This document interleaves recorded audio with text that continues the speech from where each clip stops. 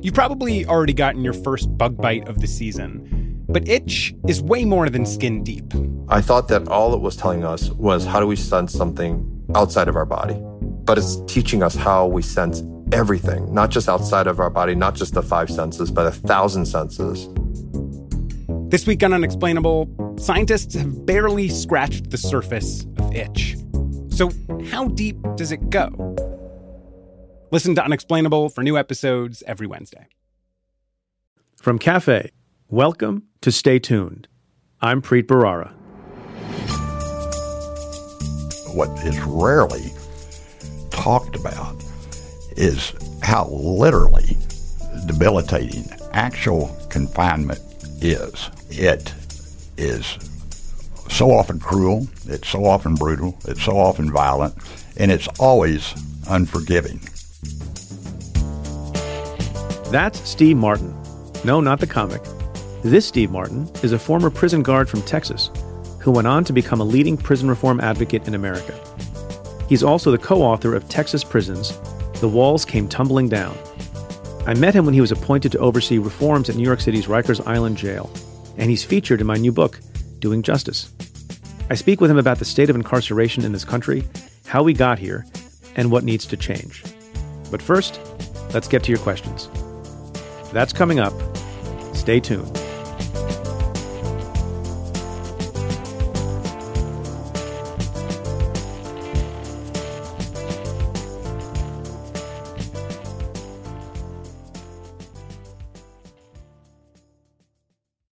What is justice?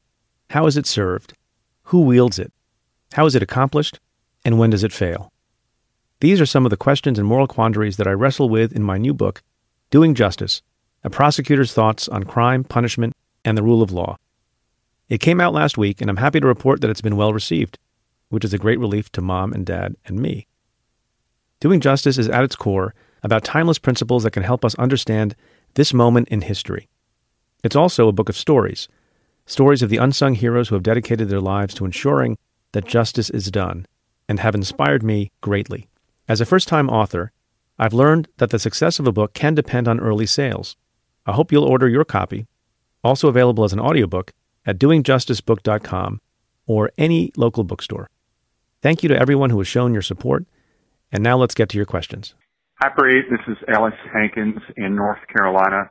Congratulations on your Doing Justice book. I'm having a great time listening to your reading of that. Make a promise, please, namely that Attorney General Preet Bharara will release the entirety of the Mueller report in January 2021, because I think we're still going to be fighting about that by then. More seriously, maybe a question that you could answer, on your theory of doing the right thing in the right way for the right reasons, if you were the Attorney General of the United States, how would you go about the mechanics of deciding what parts of the Mueller report can be released to Congress and the public now and soon? Thanks. Bye. Ellis, thanks for your question. It's, in fairness, a difficult thing a little bit, being on the outside of government and trying to make an assessment of the conduct of people who are in government who have access to information that we don't have access to. And I try to be fair about that. So on the question of how I think the best way to release information contained in the Mueller report is the following. First, you need to make sure that the rhetoric matches the reality. So if you engage in the rhetoric of transparency and you say repeatedly that you want to make as much information public as possible within legal limits, then I think you need to move very quickly and assiduously to do that. I do think there may be legitimate reasons why you have to take care to deal with grand jury information that's sensitive and classified information, which is also sensitive. But the most important thing with things like this is how much of a priority you make it. And so to the extent personnel are required, you need to bring them in. You need to make sure that a lot of folks are assigned to the process.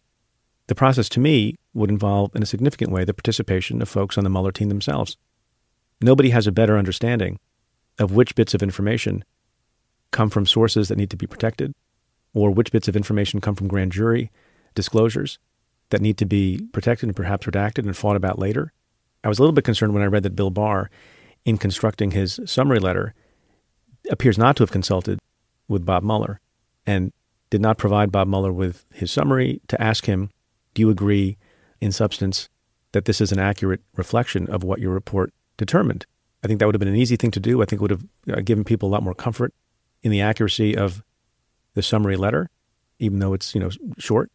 But he didn't do that. And so I think an important thing for people to have confidence that the reasons why there is some delay in releasing the entire Mueller report is based on good faith considerations of grand jury information or derogatory information against potentially innocent parties and or classified information. And I worry, given the rhetoric coming out of the president and out of the mouths of other people, that there's a feeling of vindictiveness and gloating going on, rather than trying to provide a full accounting of what the special counsel himself found, rather than, some spin, arguably, on the part of the handpicked attorney general of the president, who, by the way, has a track record of having seemed to have anticipated this argument of obstruction and had a prejudged view of whether or not the president could be guilty of obstruction, committed a crime of obstruction.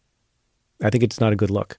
So with respect to the mechanics, I would assemble a serious team with a lot of personnel who I can trust, who are coordinating and consulting with the Mueller folks.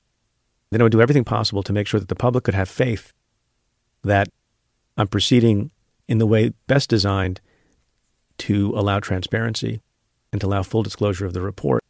And I don't have any indication, but there's not any reason why we would know, if in this process of trying to prepare the report for public release, they're involving people on the Mueller team. Those are the folks that have been working on it for 22 months. Those are the folks who know the ins and outs of all the conclusions and factual recitations that would be in the report, and those are folks who would be involved in the dissemination of it. Hello, Preet. I'm just a person, but it seems like this Barr report is just a way of delaying the actual report coming out. It's eventually going to come out, but it's a delay tactic, it seems to me. What would be the benefits of a delay? Thank you so much, Preet. Enjoy your show. Thanks so much. Bye. Well, you're just a person. So am I. So are all of us. That's all we can aspire to be, just people, right? And I make that point repeatedly in my book, actually.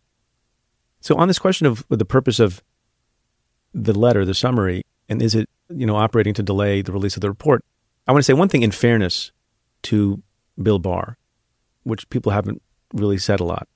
To the extent there's a good faith reason, and I don't know if that's true yet, but to the extent there is a good faith reason for delaying slightly the release of the Mueller report because of classified information or ongoing investigations or grand jury material, and that would take some days, and hopefully not weeks or months, but some days, I actually credit Bill Barr with trying to provide something to the public. I don't like the way he went about it, and I think some things have maybe been spun a little bit in the letter, but he is to be commended in a way for putting something out within 2 days.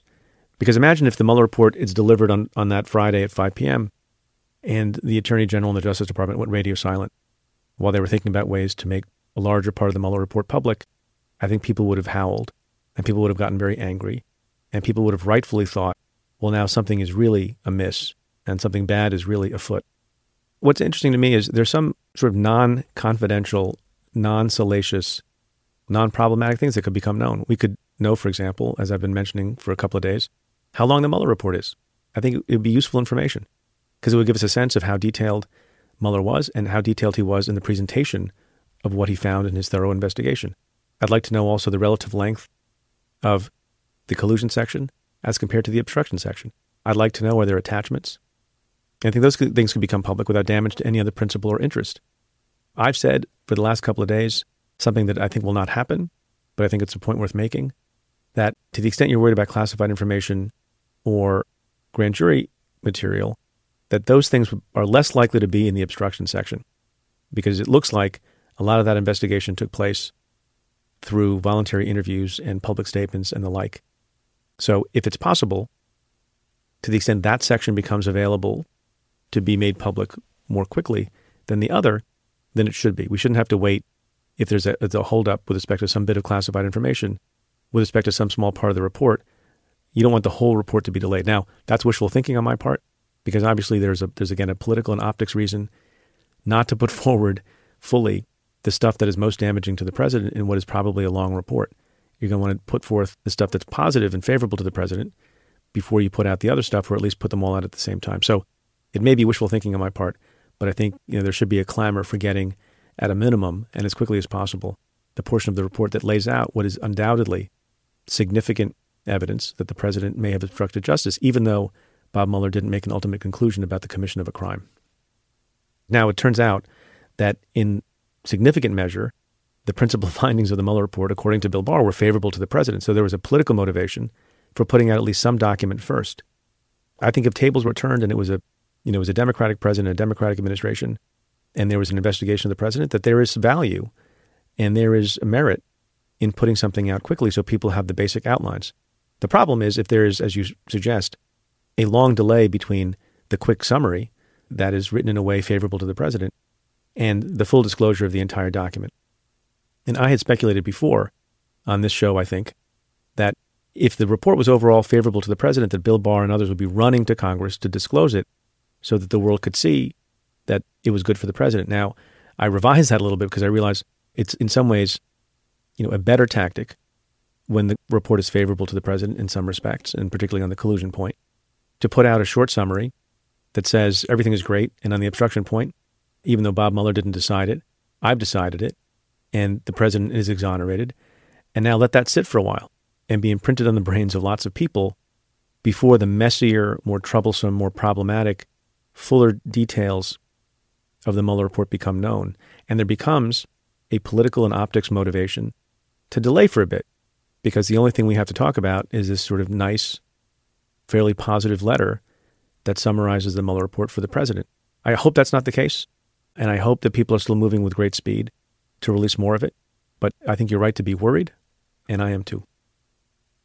Look, as the story unfolds with respect to the Mueller report and the Barr summary and all sorts of other things, I talked about it at great length with Ann Milgram on Cafe Insider, and we'll continue to talk about it next week, and I'm sure the week after, and the week after that.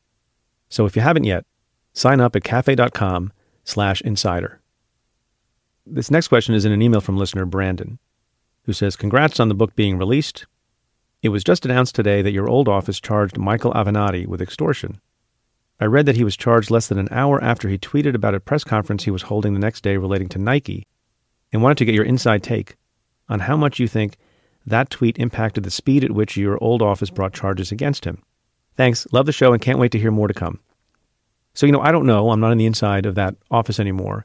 But what was interesting to me, not having delved into the charges to any great degree yet, is that Michael Avenatti appears not to have been arrested in the early morning, pre-dawn, as usually happens when it's a surprise arrest, nor was he allowed to surrender in the kind of case where the subject or target is aware of the ongoing investigation. It was a midday arrest, which seems to indicate that maybe there's something to your point, that it was an ongoing crime, that they were poised to arrest and charge. They did that in coordination with the U.S. Attorney's Office in California, where he was also charged with serious federal crimes, and that it was, they were really in the heat of an investigation as opposed to having finished an investigation, waited some period of time before they could get their ducks in a row. But it was an ongoing, in-the-moment type of arrest, and maybe they were looking for a few remaining bits of evidence, including the tweet that he sent publicly about the press conference that he was holding over the head of Nike in order to extort what looks like tens of millions of dollars. I may have more to say about the case as it unfolds in the upcoming weeks, but it just shows that, once again, that the Southern District doesn't countenance bad conduct if it becomes aware of it. It's an interesting footnote, but not of any consequence or moment, I don't think, that the Southern District was also overseeing the prosecution of Michael Cohen and got a guilty plea from him when one of the other people who had a stake and an interest in that prosecution was Stormy Daniels, to whom a payoff was made, who was represented in that case by Michael Avenatti. Just because you're a lawyer representing someone who provides information in connection with a criminal case doesn't immunize you if you commit a crime as well. Some people have asked, how much trouble is Michael Avenatti in? And my answer is a lot. These are serious charges. They don't mess around. And you have two U.S. attorneys' offices charging serious federal crimes. I think Michael Avenatti is in a lot of trouble.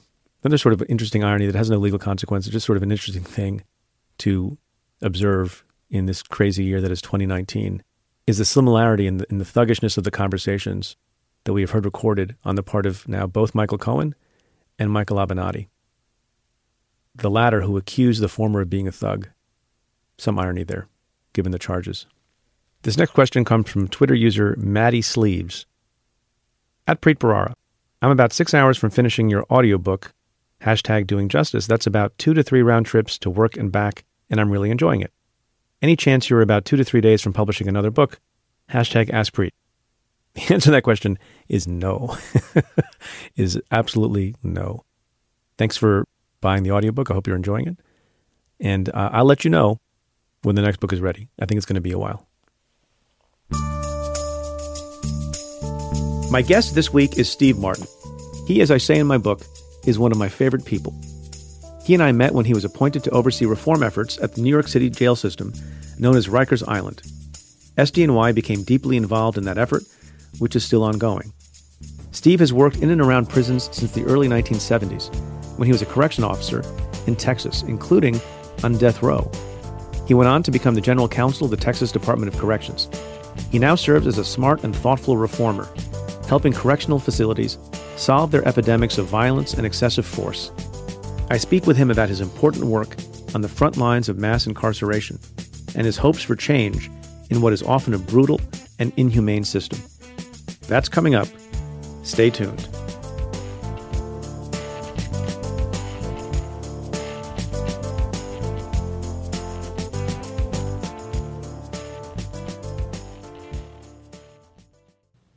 How much time do you think attorneys spend managing their legal practices, clients, and cases?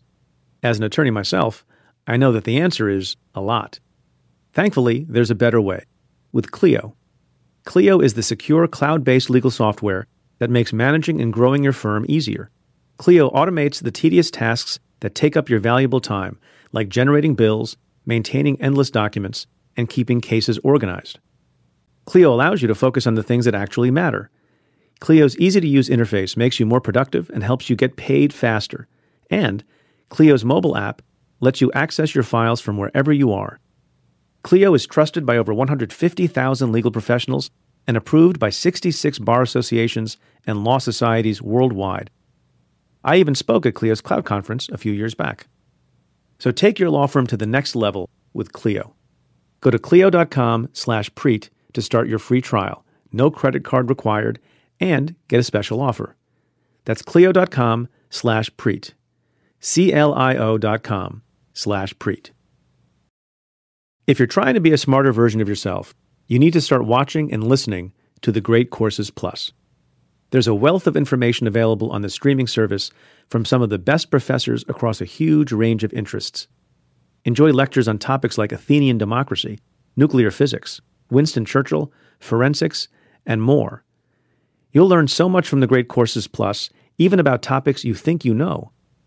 They even have a course on investigating American presidents. Speaking of topics you think you know. This course offers a nonpartisan historical look at what happens when presidents are accused of abusing their power. Because what we're living through is unique, but we can learn from what's come before. Or if you're just totally saturated and all you can handle is me talking about the news, try a course like How to Paint or Everyday Guide to Wine. Whatever you want to study, you'll love the Great Courses Plus, and we have a special limited time offer. Get a free trial, plus lock into their lowest price of $10 per month when you sign up for a 3-month plan. That's 50% off the regular price. This deal is only available for a limited time, and only at thegreatcoursesplus.com/Preet. Get your free trial, plus 50% off your monthly plan now, only at thegreatcoursesplus.com/Preet. Steve Martin, thanks so much for being on the show. I'm just really absolutely pleased to be with you, Preet. Can I start with a question you probably have gotten a lot, although I have never asked you this question, I don't think. How difficult has it been, the confusion between Steve Martin, you, and the actor-comedian? How much do you get his mail? Well, it depends on how much he's in the news with a movie or so forth. And I can recall when I was in the DA's office here in Tulsa County, and that's back when Steve Martin was really first on the scene. And when I would get introduced, to the jury panel or to the court or whatever, more often than not, smiles would break out among the people in the courtroom just by saying my name. Did you feel some pressure to be funny? Well, I tell you what I did. One Christmas party, my secretary gave me one of those arrows. You know, he used to wear that arrow on his head. Oh, yeah. He'd come out with it.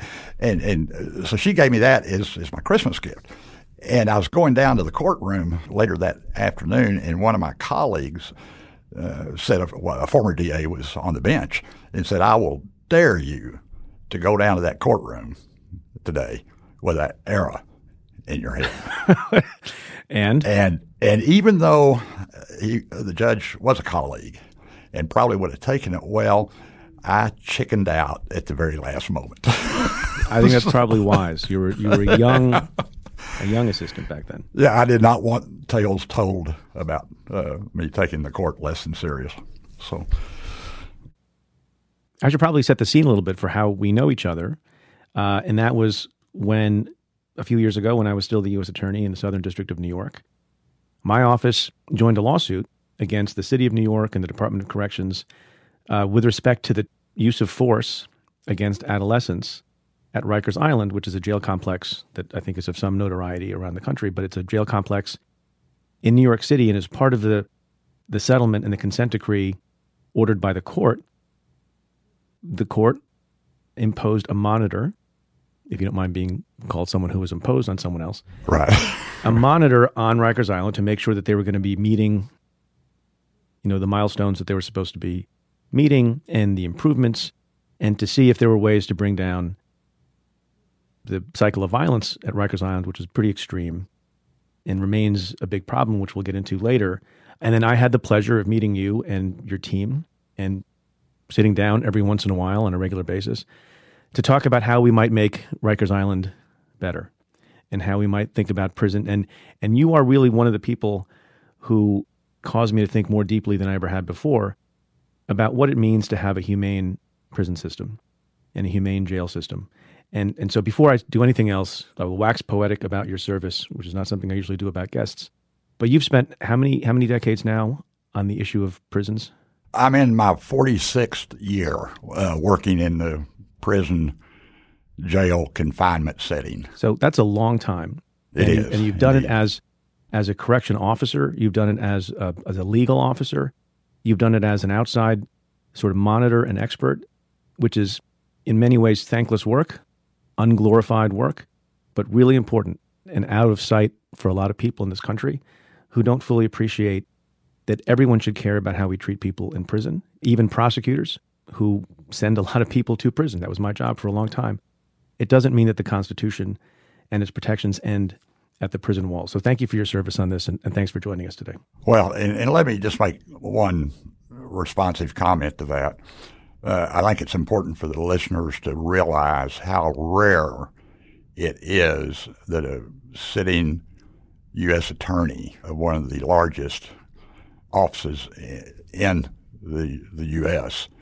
would develop and then maintain a detailed interest in a matter such as the Rikers Island litigation. I have been so impressed from the moment you and I first met with how you approach this, not in a passing way, but in a very substantive way. And it made, just quite frankly, it made a huge, critically important difference in how that case came to be, how it is currently occurring, and hopefully moving towards some real substantive reform.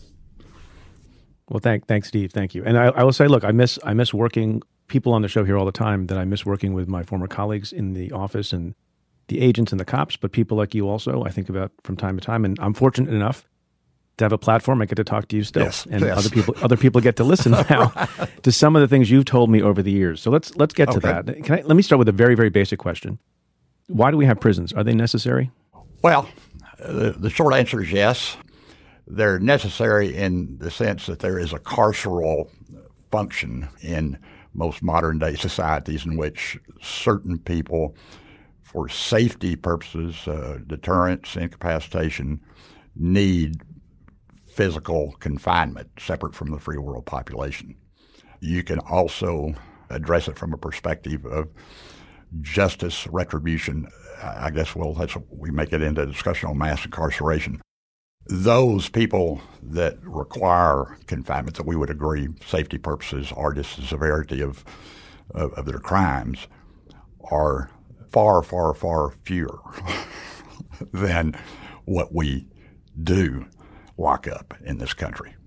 Yeah, so we imprison too much, but there are people, because of their conduct, their willing and willful conduct, have to be incarcerated in some way. So let's talk about what that means. And from time to time, I think, having focused on these issues and having lived life and read books, particular books about these issues, that you're talking about an impossible situation. No matter how well-trained people are, no matter how well-intentioned people are, you have people in cells whose liberty has been taken away from them. And then you have other people responsible for maintaining discipline and maintaining the denial of liberty. And is there any universe in which you can hope for that to be a lovely and peaceful and relaxing environment?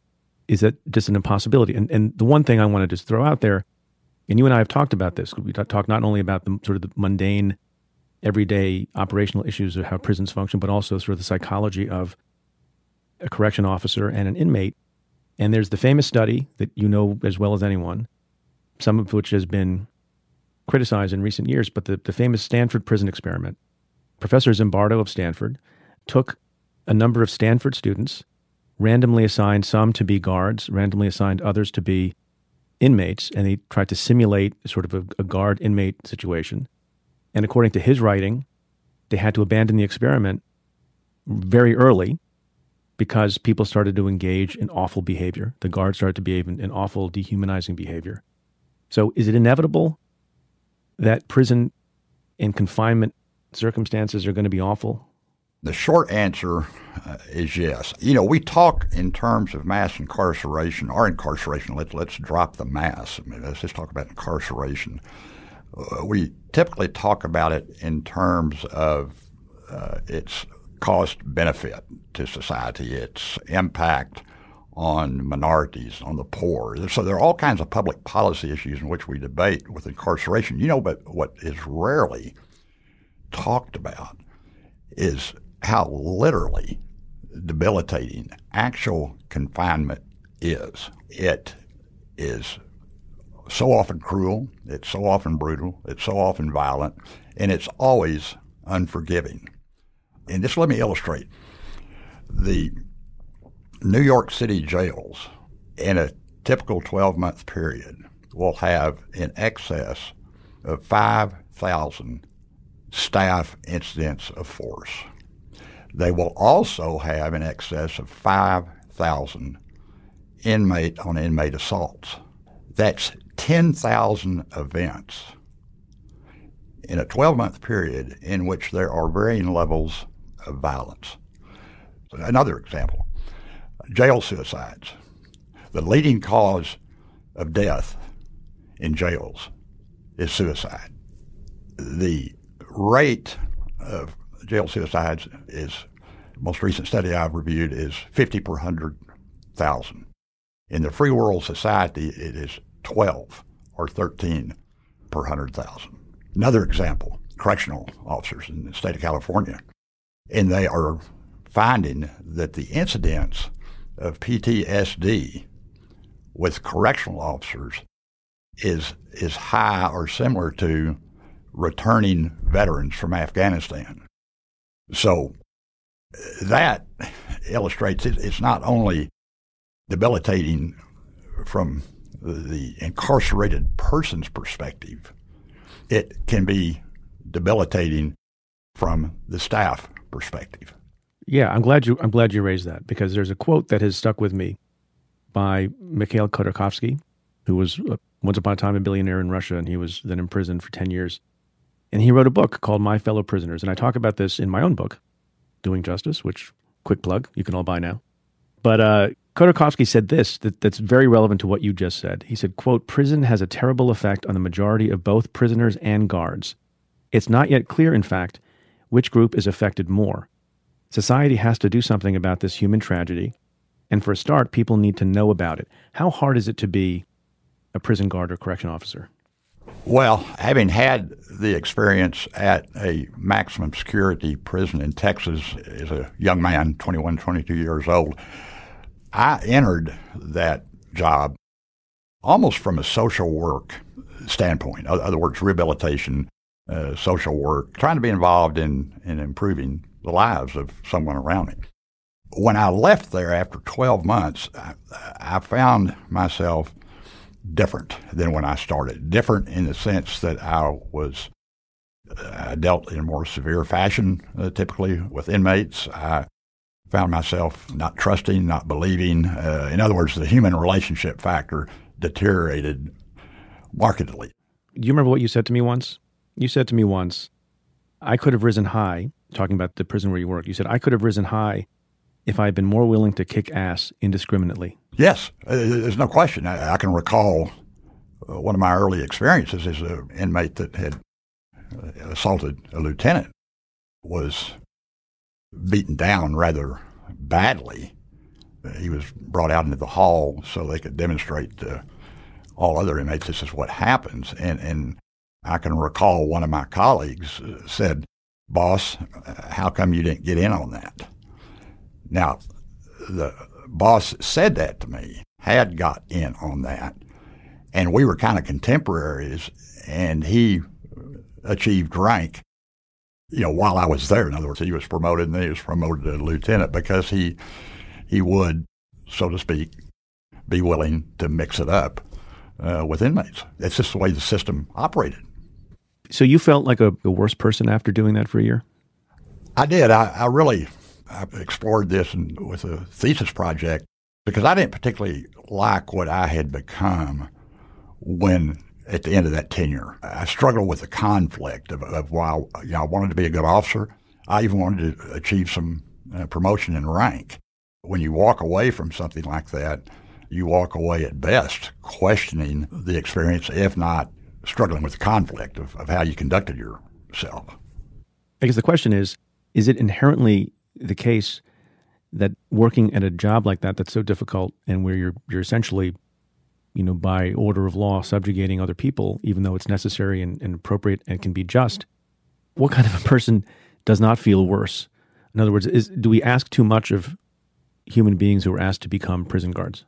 I think we do when we are operating with what I refer to as the punishment model, which began to flourish under the Law and Order Administration of President Nixon through the 70s, and it has flourished over a number of years, that when you place the emphasis on control measures, that is physical control measures, I call it caretaking, and that's dominated by physical hardware, that's dominated by weaponry, that's dominated by tactics and so forth. When you have that setting, it's almost like a war zone, or can be. So, yeah, when you have that dominant model in your administration of justice, in your prison facilities, it is almost asking the impossible, because what's going to happen is one of two things. You're going to get people that flourish in that are violent themselves, or you're going to get people that cannot tolerate that because of the violence. Well, it's those people that should be allowed to flourish in a confinement operation. You look at the turnover rates in some of these places. It's just unbelievable. So you end up with people that stay there that maybe don't have the skill set to manage others in a way that reduces violence, that programs inmates, that encourages inmates, that prepares inmates. It just doesn't work that way. I mean, if you set it up as a battlefield, you can expect a battle. Yeah, exactly. And so how should it be set up? Well, it should be set up, number one, I think, where the arrest decision, the decision to prosecute, the decision to sentence, those actors almost have to relearn what, in my view, what justice administration is. It is to identify those that require the serious confinement, incarceration, and to differentiate between those folks and folks that, if we had the appropriate services, community services, diversion. They're receptive to being in an appropriate program for mental health disorders or for addiction or whatever it is. And the first question should be, in my view, can we manage this offender in the community? Can we manage this offender without the expensive incarceration that brings a whole load of other issues? But that's not the dominant approach. And you only need to look at the incarceration rates in the U.S., in my view, that supports that default position of locking them up, where some systems that have very, very low incarceration rates, they look at it as a true failure in their justice system when they have to lock somebody up. We look at it so often, prosecutors do, and even judges, as a success. If I get 30 years for this person, if I get 10 years for this person, or if I get life for this person, or if I get a death sentence as a success, that's a failure. That's a failure. But that doesn't necessarily answer the question of then, even if you have a smaller population, I think, I agree with that, and I prosecuted people for years. I think there should be a much smaller prison population.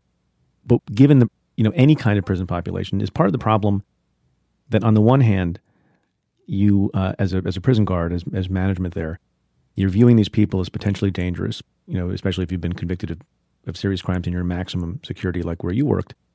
And on the other hand, there should be a policy prescription not to slip into dehumanizing them because they are people.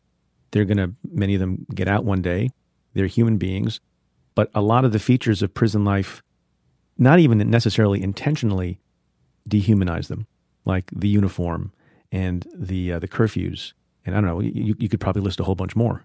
You can minimize those or lessen those effects of confinement, the pains of imprisonment, as one world-renowned sociologist called it years ago.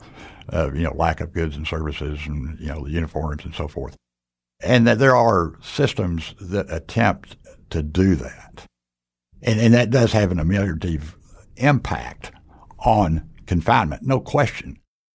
But confinement's confinement. I mean, when you're separated 24/7 from your family, friends, and so forth, that is going to have, as I said earlier in this conversation, at best a debilitating effect. Yeah, but the problem with some of the mitigating things, and I saw this at Rikers and I've seen this in other places, that some of the things that might be useful, like programs, training, education, exercise, sports inside the prison, all those things that are outlets for people and allow them to build skills so when they come out, they can reintegrate into society. All those things, on the one hand, seem to me to be very reasonable. But then there's a thrust of opinion on the part of maybe some correction officers and also politicians who think that's coddling. And you're being too soft on these folks, and hard time is supposed to be hard time. One of the best ways to make sure that there's less prison violence, someone who used to be a correction officer told me this, is to have, exercise equipment. But there's hostility to that because why should they have a free gym when the correction officer has to go pay for a gym membership? Or why should they be able to get online classes in history and geography and earn a degree when the correction officer can't? How do you get around that sort of resentment, and bad feeling? Well, I refer to that as populist penal policy. How in the world do we afford them access to college courses when I, as an officer, can't do that?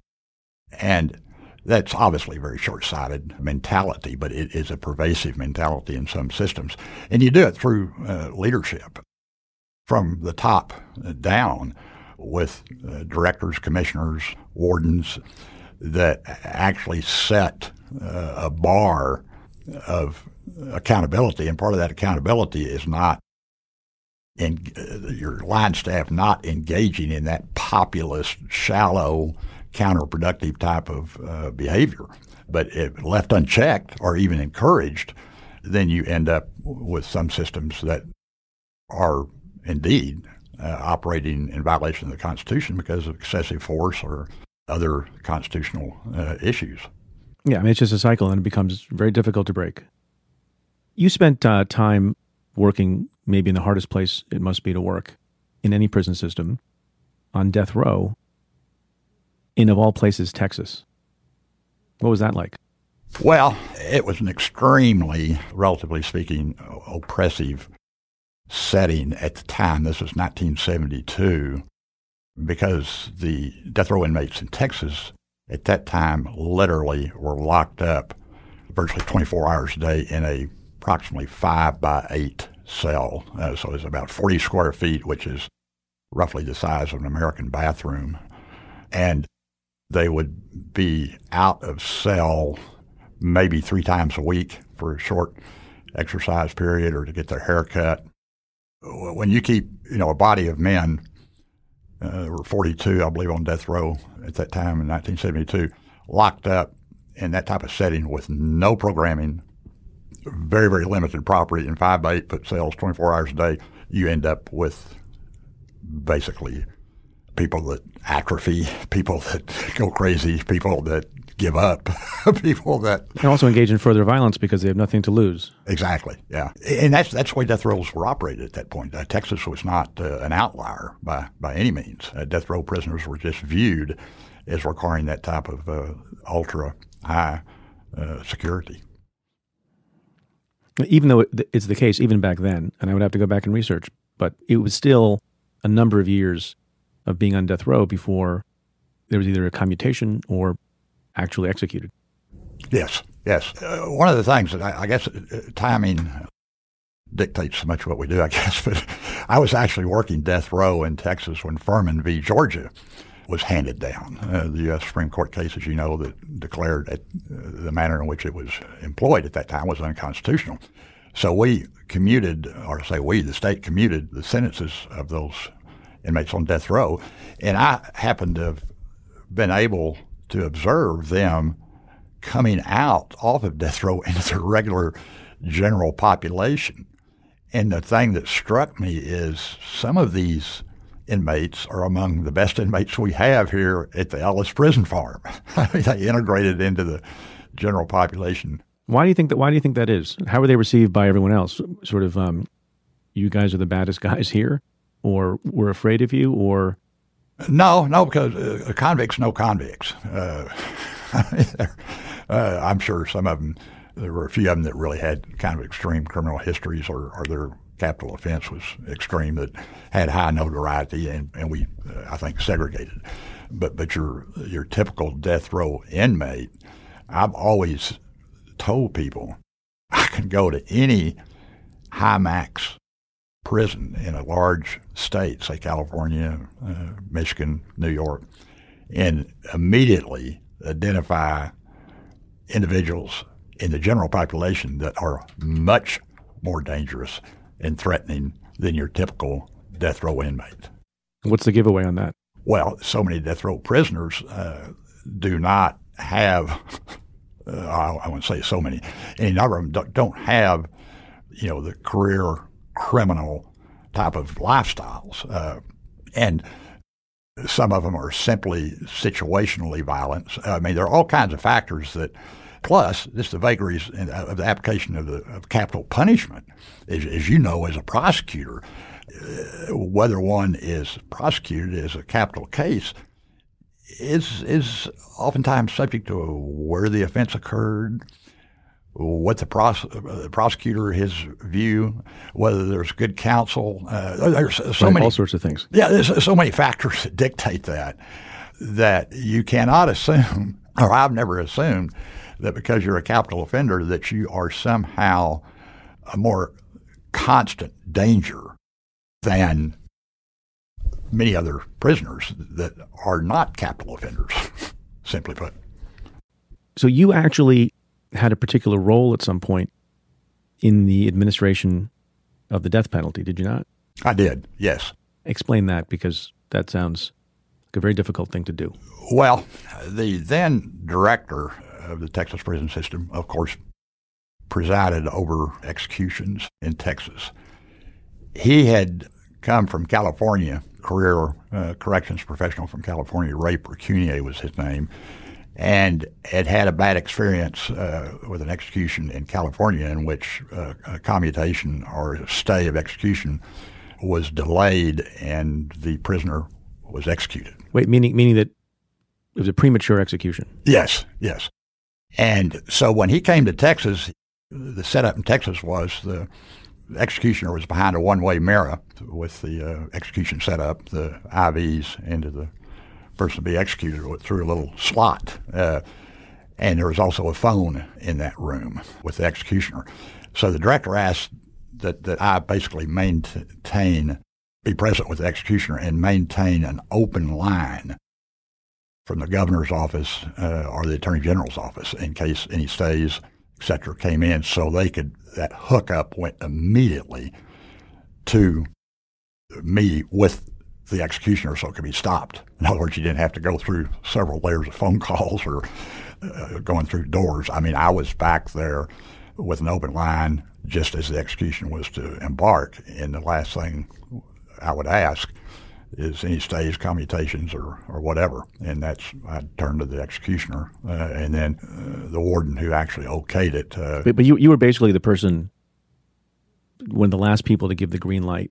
Yes, the warden actually did it because we would open the door and I would nod to the warden, and the warden actually presided and actually carried that out. And how many times did you do that? 4. And how did that feel? Well, first ones, it's a new experience like anything. You don't know really what to make of it in terms of morality or in terms of justice, in terms of whatever. So I looked at it, even at the time, I was ambivalent about the death penalty. I had not taken a position either way, but I certainly questioned. So during that time, I justified it by simply saying, I'm in a position to stop the execution, should it need to be stopped. So that's how kind of my shorthand way of saying, giving myself a comfort zone to be involved in such a process. So that took me through the first few. Then at some point you decided that you could no longer favor the death penalty.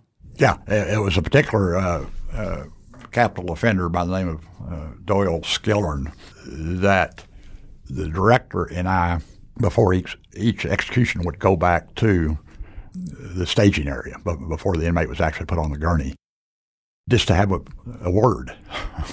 The director thought that was important, and I would accompany the director back to do that. And when we went to have that conferring with Skillern, he was in a very, very calm frame of mind and actually thanked us and showed his appreciation for the director having started quite an innovative program at the time of bringing inmates out of their cells on death row to engage in productive work. And it's called the Work Capable Program. And it is a very, very, very successful cutting-edge program in American corrections at the time, where you brought people off the row during the day just like any other inmate.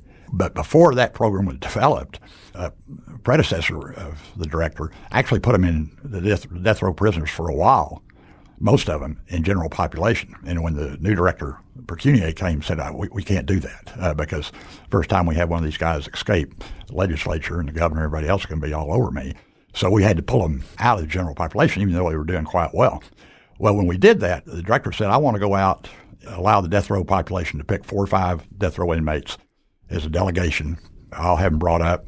We'll go out, and I'm going to look them, eye to eye, face to face, and tell them why they were pulled out of general population. He did, in fact, do that. I was with him during that meeting, and he committed to trying to develop some program, which he ultimately did. But anyway, Skillern, the last thing he said was, you'll never know how much that meant to the death row inmates that you looked us in the eye, even though you'd pulled us. We were all upset that you'd pull us out of general population and put us back on death row, that you actually sat down, looked us in the eye, and told us, and then committed and carried out. So the last thing he said was to thank you and others for a kindness that you gave them in the prison. That's the last thing he ever said. Yeah, exactly. Yeah, so I actually had to execute the return of the death warrant. As a chief lawyer for the system, I would go back to the office after the execution and actually complete the warrant. And when I went back after Skellern's execution, I said, I don't even know what he did. I don't know anything about him, and we just took his life. And I kind of said, I should know something about him.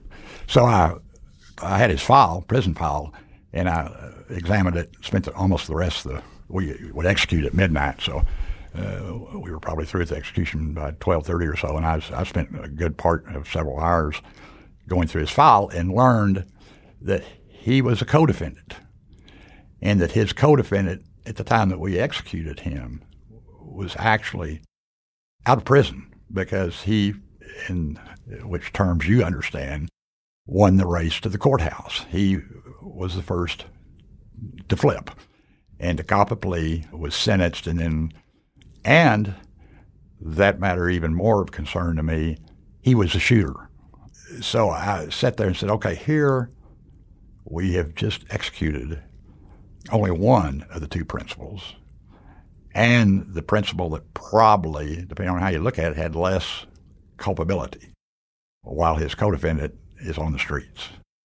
And I said, something is afoul with a system that operates in this manner. And so I began really, really questioning my role, my participation, and ultimately, on a variety of grounds, came to believe that the death penalty could not fairly and or morally be administered to people.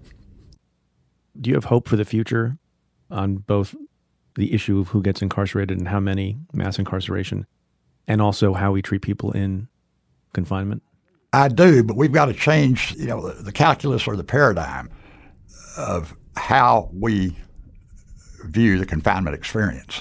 And in fact, one of your colleagues at NYU, a world-renowned social theorist and criminologist by the name of David Garland, in his seminal work, Punishment in Modern Society, says the following, and this is one of the most, to me, important passages in my field because it captures what is so often lost in the politics, even among the professionals, the actors in the criminal justice system. Garland says, because the public does not hear the anguish of prisoners and their families, because the discourse of the press and of popular criminology presents offenders as different and less than fully human, and because penal violence is generally sanitized, situational, or of low visibility, the conflict between our civilized sensibilities and the often brutal routines of punishment is minimized and made more tolerable. Modern penality is thus institutionally ordered and discursively represented in ways which deny the violence which continues to inhere in its practices. I carry that around with me because it so eloquently captures until the citizen that today talks about, well, why should we give him 3 meals, or why should he complain about 3 meals? He won't stay in prison because he gets until that person understands that's not the typical inmate. The typical inmate is exposed, as I said, to an unforgiving setting in which violence can erupt and often does at any moment over the most inconsequential matters, or can be the product of putting mentally disordered prisoners with prisoners that take advantage of those sorts or whatever.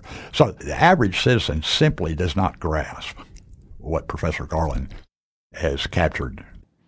If you're an inmate and you're subjected to all those rules and regulations and curfews and discipline, and you see, the armed guards, what does that do to your sense of fairness?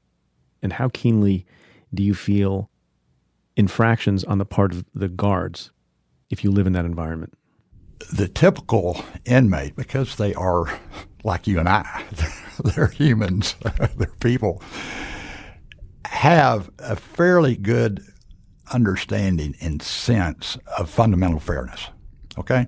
They understand when they're getting screwed, in other words. They understand when they're getting a case put on them that should probably be put on the officer. Most inmates are very sensitive to being subjected to unfair treatment. And that typically, nothing good comes from that. An inmate will either engage in reprisal, retaliation, etc. So it's ever present, but inmates, and I think we often don't understand that, fundamental fairness is still at play and must be and should be in a confinement setting. It's no less important in a confinement setting than it is on the streets. Yeah, I think people forget. They think if you're a bad person and you have screwed other people, maybe you don't have a sense of whether or not you're being treated unfairly. It sounds like a paradox, but it's not. Or because you have treated people unfairly or taken advantage of people, we can do that to you. Well, that's what separates, in my view, that's what a public trust is. Officers and staff are not permitted to embrace that. In fact, it's counter to the Constitution. It's counter to law. We are not permitted that. And anybody that engages in that should not be in a confinement setting. Yeah, I wonder also if our psychology study is getting better. I mean, people forget this also, that, you know, some regimes of punishment and incarceration were begun in good faith, right? The word penitentiary, which people associate with harsh time, comes from the word penitent. The idea being that you spend all your time alone and you reflect on your sins, and that automatically rehabilitates you when you come out. So it was not intended to be as harsh as we in modern times understand solitary confinement to be. And we're making some progress based on some of the work that we have done on taking away the imposition of solitary confinement with respect to adolescents and young people. Do you think we're getting better in that regard also? I mean, that's a good first step in the First Step Act that was just passed, is they put limitations on the placement of juveniles in solitary confinement. But that is, while that, I fully support that. I mean, there's just no question that that's an advancement. We still have across American prisons large numbers of individuals locked up in what could be characterized as solitary confinement. I use other terms. I use isolation, segregation, separation, but in essence, it's commonly referred to as solitary. So by no means does the provision in the First Step Act that's applicable to juveniles begin to solve a much larger problem in terms of sheer numbers and systems. Most of the work you've done has been in public facilities. Yes. Do you have a view on private prisons? Oh, I do. For profit, and whether that's god-awful or not? Yes, I do. Okay. What is it? In fact, I want to commend your listeners that are interested in this subject, privatization, to go out and buy a book that was just published. They can buy your book and this book at the same time. You first buy my book, then buy this other book. Exactly. Or get them in tandem. It's called American Prisons, A Reporter's Journey into the Business of Punishment by Shane Beyer. This is a reporter that went to and applied for a position with the Corrections Corp of America, one of the largest private corporations in America, and went to work at a facility in Louisiana. And this book chronicles his experiences. And his experiences were very consistent with mine over many years of having investigated and inspected facilities run by private operators. The thing that everyone's got to keep in mind about private prisons is they are simply profit-driven.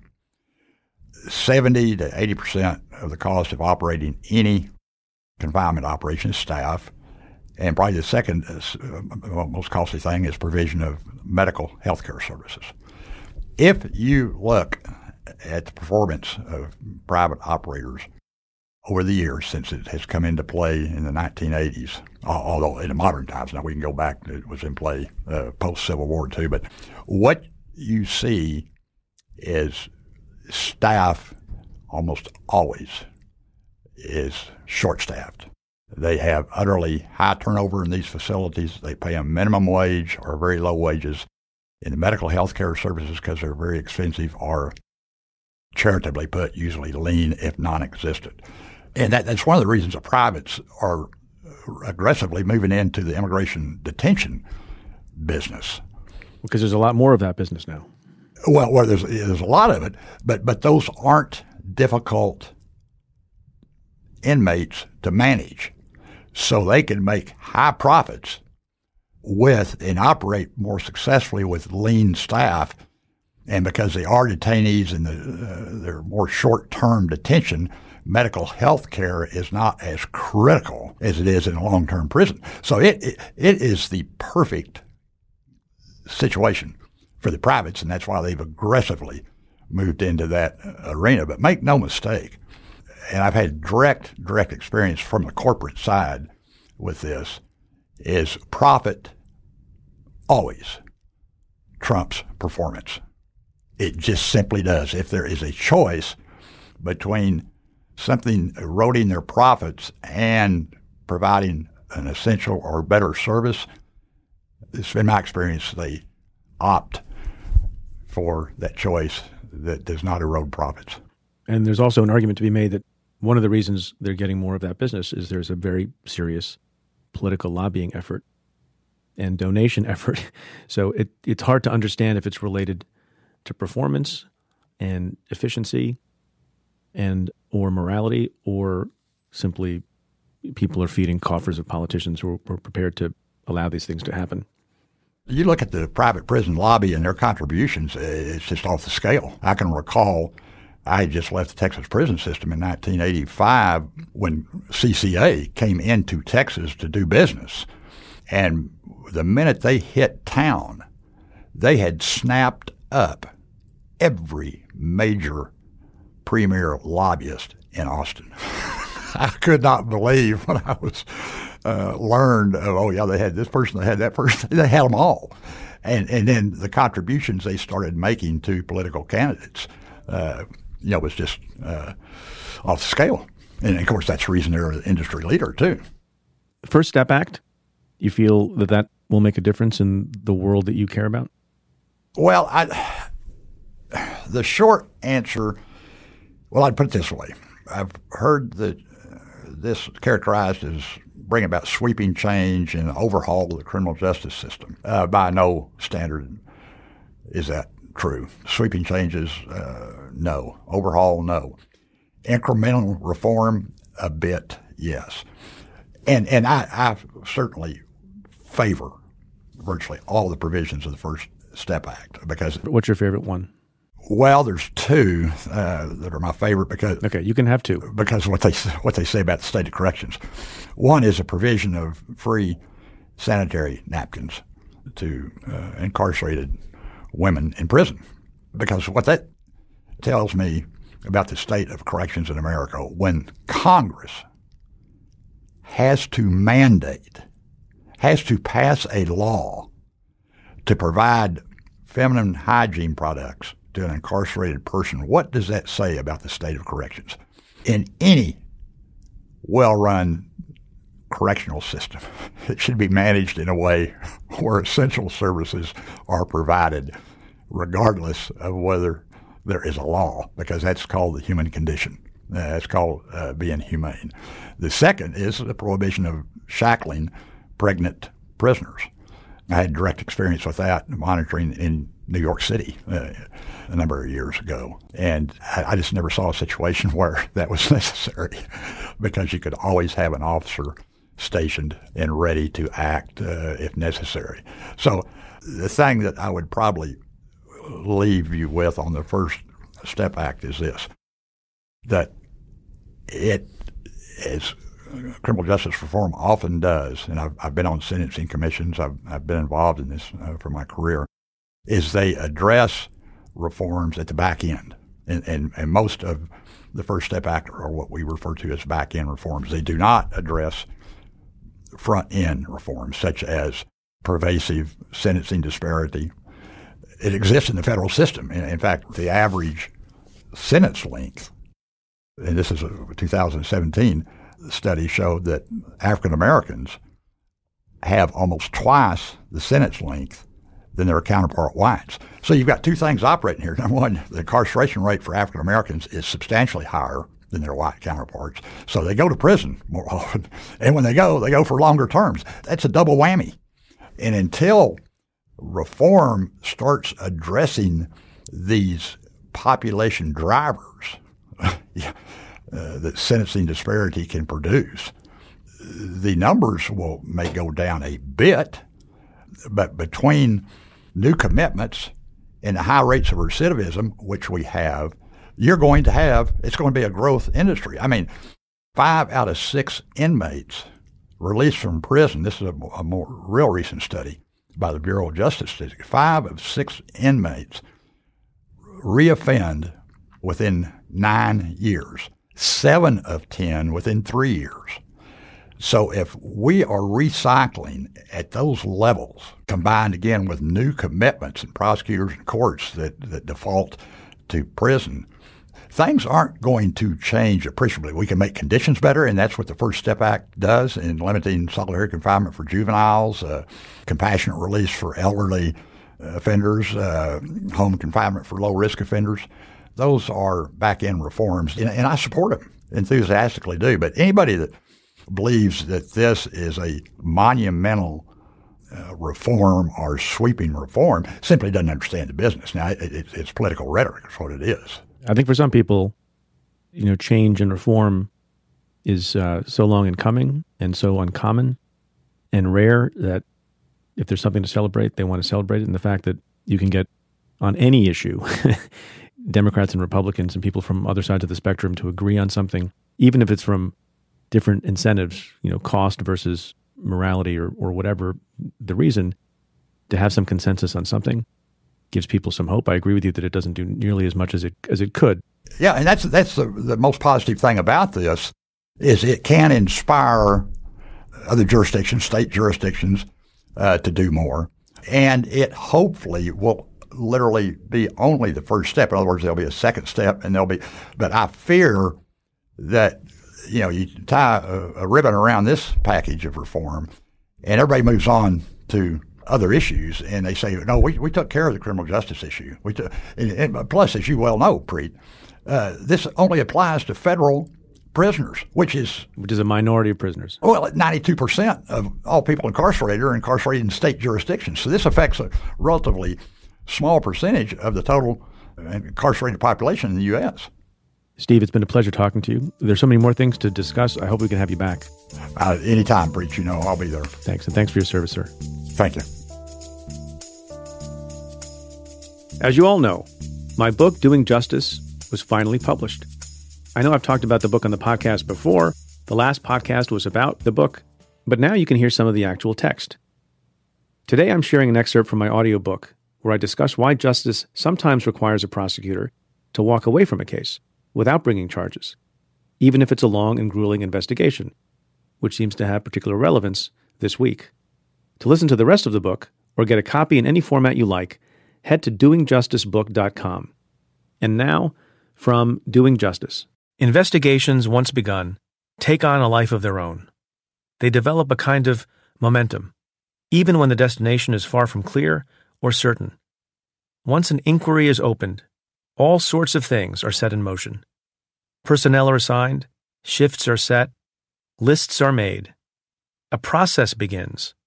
Often, an investigative plan is developed and even written down or typed up. Agents fan out. They serve subpoenas, surveil locations, search records, tap phones, approach witnesses. They may scorch the earth. That frenzy of activity is not just sound and fury. It signifies something. It is the concrete, outward manifestation of an urgent search for truth and accountability. It is the groaning, real-world machinery of the justice process. But what often accompanies all this investigative action and forward motion is a dangerous psychological momentum, because while all this activity is going on, whether the leads are panning out or usable evidence is materializing, something else is happening too. Investments are being made, and expectations are being set. Law enforcement agencies are like Wall Street in one way. They want a return on their investment. It's only natural. Human beings want their efforts to amount to something.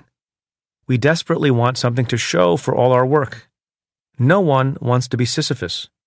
A farmer may love tending to his crops, but he lives for the harvest. Law enforcement agents, however, are not Wall Street investors or farmers. Profit and justice are different. Justice often must suffer the loss of substantial investment because that is what justice itself demands. When a back-breaking investigation does not yield enough evidence of a crime, when it turns out that a miscreant has come up to the criminal line but not put a thieving toe over it, when everyone thinks the target probably did the deed but doubts linger, when the law in its idiocy or a court in its naivete has exempted from prosecution bad conduct that reasonable people loathe and want to punish, there is only one choice: to walk away. Walking away can be deeply and viscerally unsatisfying. But if all the raised expectations and personal investments and sunk costs sweep people toward an unjust charging decision, that is a miscarriage. There are plenty of outside accelerants pushing forward this inherent psychological momentum. When bad things happen, politicians, the press, and the public look for scalps and scapegoats. These are all contagions that can infect a fair inquiry. The fair-minded investigator stays pure and infection-free by going about her business, head down, in a metaphorical hazmat suit, immune to external pressures. Imbecilic mob chants of lock her up or lock him up fall on deaf ears. Outside forces aside, there is sometimes an internal source of pressure that is also dangerous and inexcusable. That occurs when leaders of an institution, even inadvertently, create pressure to produce a particular result. They do this by forgetting, as I sometimes did, to make clear that they are prepared to accept that there may be no pot of gold at the end of the rainbow, and that this is okay, because profit and justice are different. Audio excerpted courtesy Penguin Random House Audio from Doing Justice by Preet Bharara, narrated by me, Preet Bharara. Well, that's it for this episode of Stay Tuned. Thanks again to my guest, Steve Martin. If you like the show, rate and review it on Apple Podcasts. Every positive review helps new listeners find the show. Send me your questions about news and politics. Tweet them to me at Preet Bharara with the hashtag AskPreet. Or give me a call at 669-247-7338. That's 669-24-PREET. Or you can send an email to staytuned@cafe.com. Stay Tuned is presented by Cafe. It's produced by Kat Aaron and the team at Pineapple Street Media, Henry Malofsky, Joel Lovell, Jenna Weiss-Berman, and Max Linsky. Thanks also to Claire Teig. The executive producer at Cafe is Tamara Sepper, and the Cafe team is Julia Doyle, Calvin Lord, Vinay Basti, and Jeff Eisenman. Stay Tuned is produced in association with Stitcher. I'm Preet Bharara. Stay tuned.